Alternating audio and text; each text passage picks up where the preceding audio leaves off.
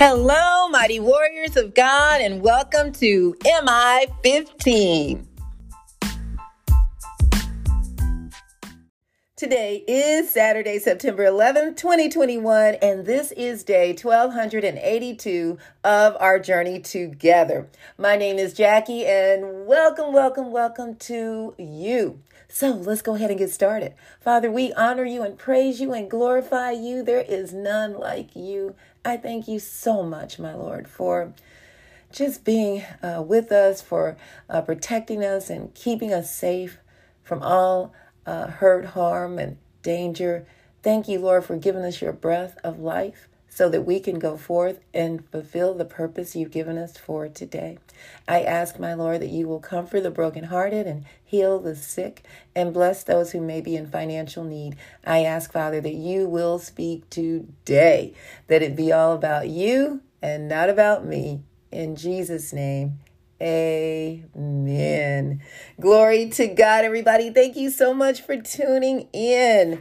It is so good to be home. We made it back home last night from our week-long little road trip and vacation, hanging out with our kiddos. It was a wonderful time, and but happy to be back home and in my own space to do the podcast. So thank you all so much for your prayers. Today the title is One Bad Apple.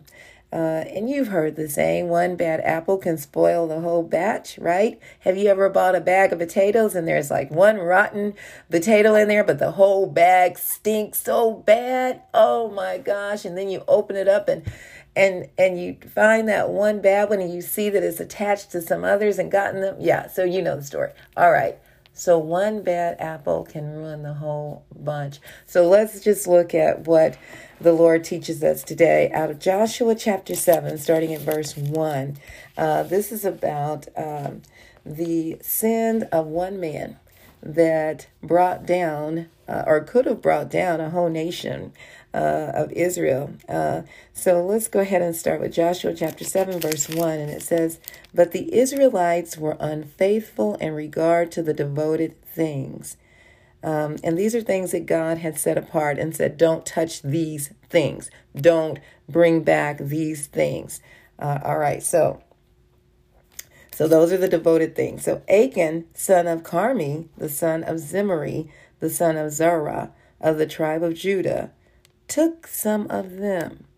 So the Lord's anger burned against Israel because this is because of Achan, what he did. So God's fury was against everyone.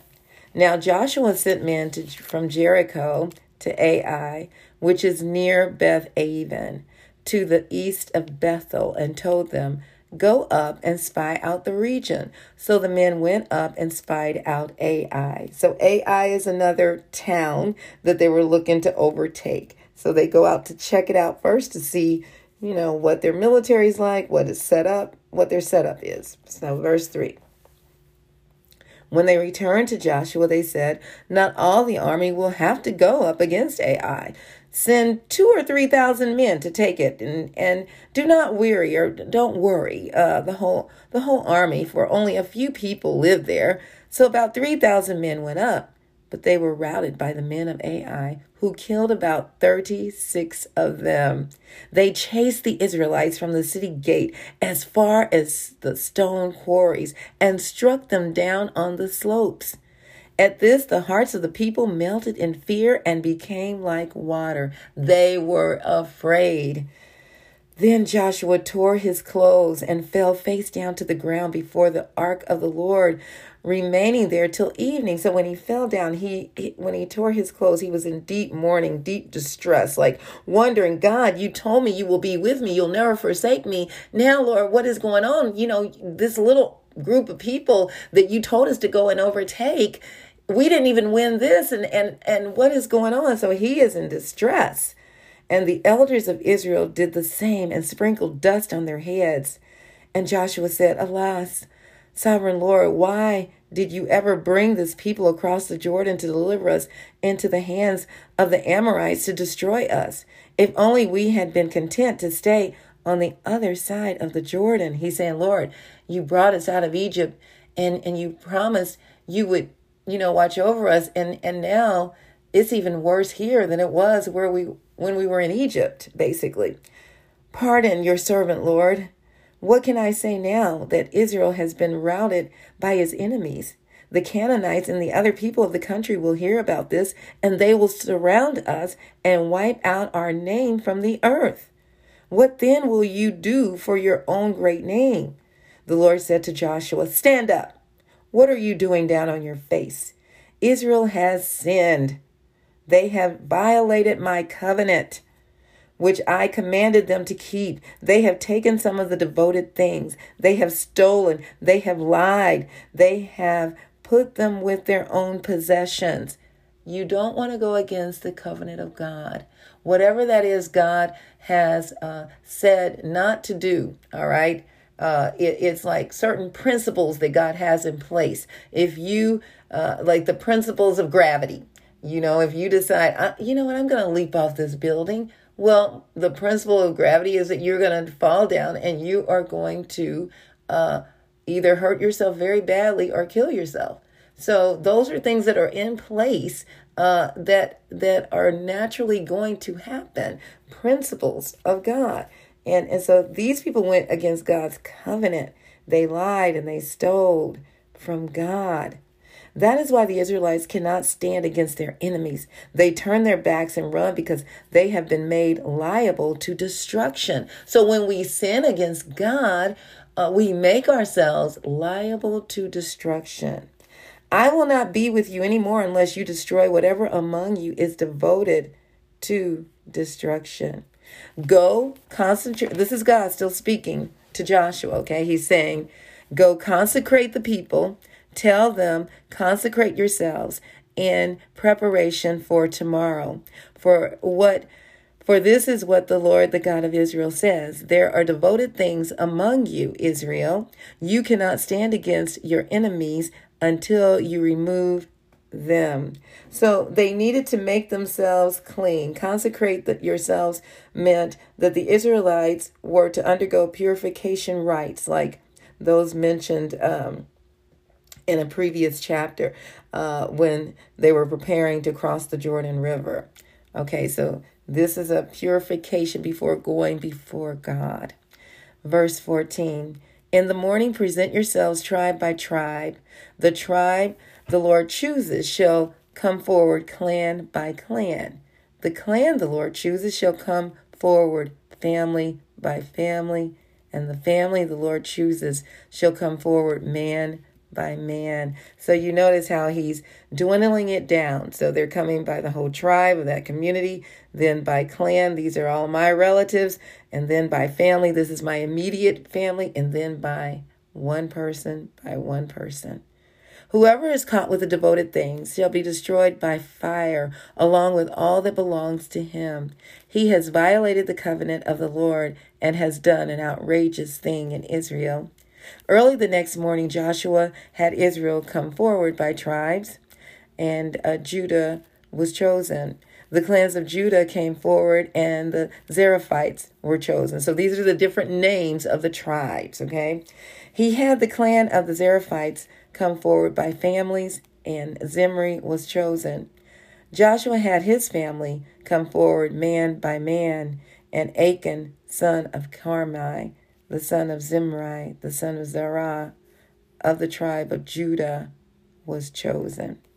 Then Joshua said to Achan, my son, give glory to the Lord, the God of Israel, and honor him. Tell me, what have you done? Do not hide it from me. Achan replied, it is true. I have sinned against the Lord, the God of Israel. This is what I have done.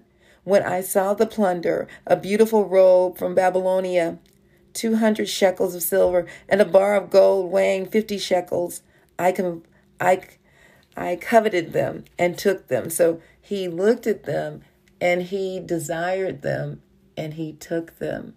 And he went against what God said. He was disobedient to God. He said, I took them. They are hidden in the ground inside my tent with the silver underneath. So Joshua sent messengers. They ran to the tent, and there it was, hidden in his tent, with the silver underneath. They took the things from the tent, brought them to Joshua, and all the Israelites spread them out before the Lord. Then Joshua, together with all Israel, took Achan, son of Zerah, the silver, the robe, the gold bar, his sons and daughters, his cattle, donkeys, and sheep, his tent, and all that he had to the valley of Achor. Joshua said, "Why have you brought this trouble on us? The Lord will bring trouble on you today." Then all Israel stoned him, and after they had stoned the rest, they burned them. Over Achan, they heaped up a large pile of rocks, which remains to this day. Then the Lord turned his fierce anger.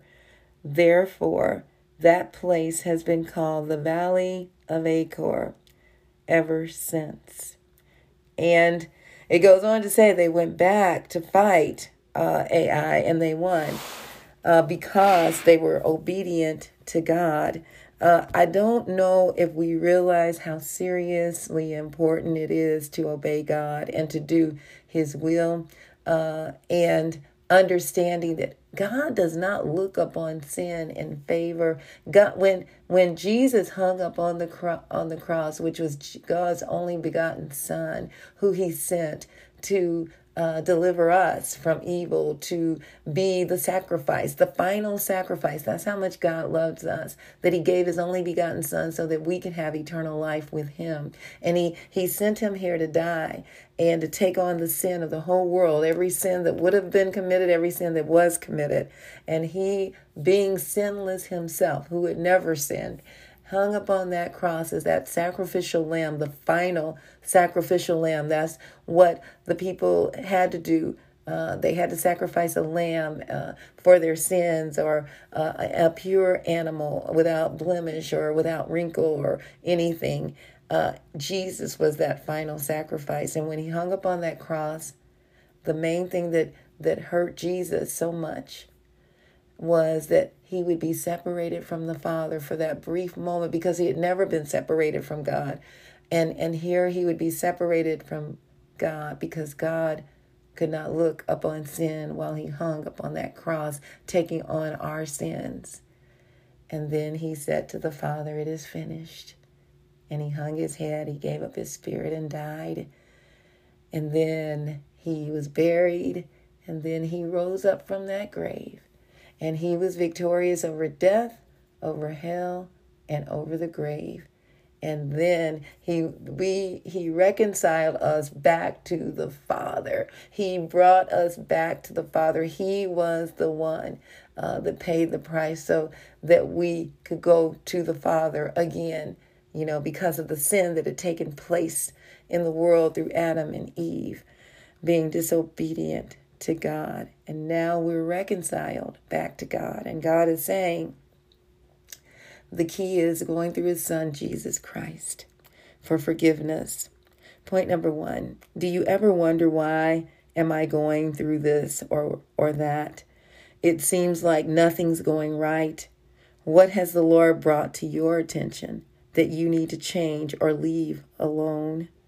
You need to take it very seriously, because God does.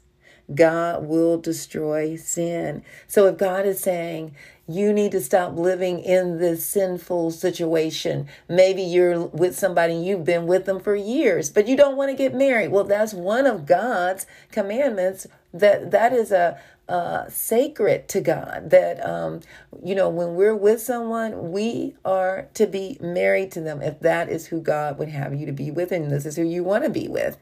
Don't think that you're going to be blessed by God to the fullest that you could be blessed if you're disobeying him. Listen, my husband and I lived together for a year before we got married. We shacked. That's what they call it, right? We were shacking. And we didn't know the Lord. Like I said before, neither of us were saved at that time. My husband went to church. I was unchurched. He had went to church as a kid. I never went, really, every now and then, and didn't know what for, didn't know about Jesus. and as my Savior. And I remember one morning we just got up and said, let's get married, and didn't realize that it's a covenant between me, my husband, and God. That is a very precious thing. And but yeah, we need to recognize, what is it that you have that God is saying, I can't bless this. God doesn't bless our mess. All right. Don't think he will. I remember we would play with a Ouija board, which is of Satan, when we were kids, and we didn't know any better, and we're playing with it, and all of a sudden we're in fear all the time. And, we got rid of it. There were things in my house that God said after I came to know him, get rid of this, get rid of that. These are things that were taken wrong, like bootleg movies. These are things, get rid of it. You might think, oh, that's no big deal, but it is a big deal to God. And it should be to us if it is to our Father. So God showed me some of the things that I needed to get rid of, and that did not line up with his will. I threw them out because I was missing out on the fullness of my blessings. Point number 2, not only did Achan's sin destroy him, but it destroyed his whole family. This is what we don't always understand. Our sin, what we're doing wrong, affects others. And then the next thing you know, we'll see our children acting out and wonder why. Well, they're taking on the same behavior as us, or we're reaping through them. We may not understand, why is my kid acting like this? Well, maybe it's something that you did that you need to get straight. A lot of times we think it's them, but they've seen us do these very things. Why are you cussing? Well, you just cussed at me. This is the language that I know to speak. Point number 3, if you still have breath in your body, there is hope. You need to make the change today. This is not a toy to play around with. This is a serious situation. God is saying, I want to bless you to the utmost. I love you. But you have blocked me because you have put these things or this person above me. You are worshiping money. There's nothing wrong with having money. It is the worshiping, the love of money that is the root of all evil. But having money, God knows we need money. There's nothing wrong with being wealthy and having things, but don't let the things have you. Don't become dependent upon those things. We depend on God. I'll never forget running into a lady when I went to this jazz concert years ago. We would go down to the Gym Theater, and during intermission, I would, stay in there and just sit while my husband would go out to the restroom and chat, whatever he was doing. And people would go into the lobby. Well, I stayed and I was sitting next to a woman. We started chatting, and she started telling me about how she feels so free now. She said, I was in, basically, I'm just paraphrasing. I was in bondage, basically, she was saying. She said her grown children would not leave her house, and they were bringing chaos.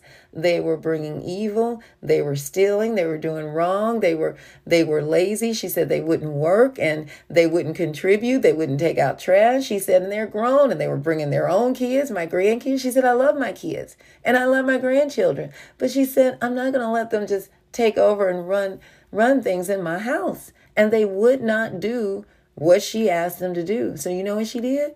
She left. She said, I couldn't live like that anymore. And she got her another place, an apartment, and left them to do whatever they needed to do, whatever they wanted to do, because they were really leaning on her. She was the one bringing in the income, and they were draining her.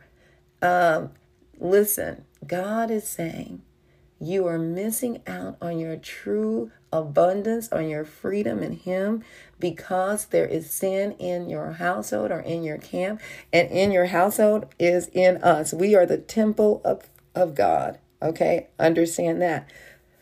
So whatever does not line up with His will, we need to get it together and ask God. Listen, I've had to do it many times and say, Lord, show me what it is. If we're not paying our tithes, the Bible says, when we don't pay our tithes, it's called robbing God. And it's like you have holes in your pocket. You might wonder, why am I not ever financially ahead? Okay, check yourself. Am I paying my tithes? That one thing. could make the biggest difference. It's not, God doesn't need our money, but the money is part of building the kingdom of God. It's to help keep the lights and gas and all that on in the churches, to help to supply an income to the pastor or the staff on that team, to do outreach with us. What we get in our church, we do outreach with it. We make sure people have food. We make sure that people have what they need. It is a blessing of God. You deserve every blessing that God has for you. Now, if you don't know him as your Lord and Savior, that would be the first step, accepting him as Savior and Lord of your life. Romans 10:9 says that if you confess with your mouth that Jesus is Lord and believe in your heart that God raised him from the dead, you will be saved. Glory to God. I love you all so, so much. May the Lord bless and protect you. May his face radiate with joy because of you. May he be gracious unto you, show you his favor, and give you his peace. In Jesus' name, amen. And remember, we can do all things through Christ who strengthens us. And please don't forget to check us out on our website, JackieBikesMinistries.org, JACKIE, be like boy, UYCKS Ministries.org. Check out the messages and please share them with others. Also, please subscribe to our website by entering your first and last name and your email address. All right, mighty warriors, go forth and make it an awesome day, fulfilling the purpose that God has given you, and I will talk to you later. Bye-bye.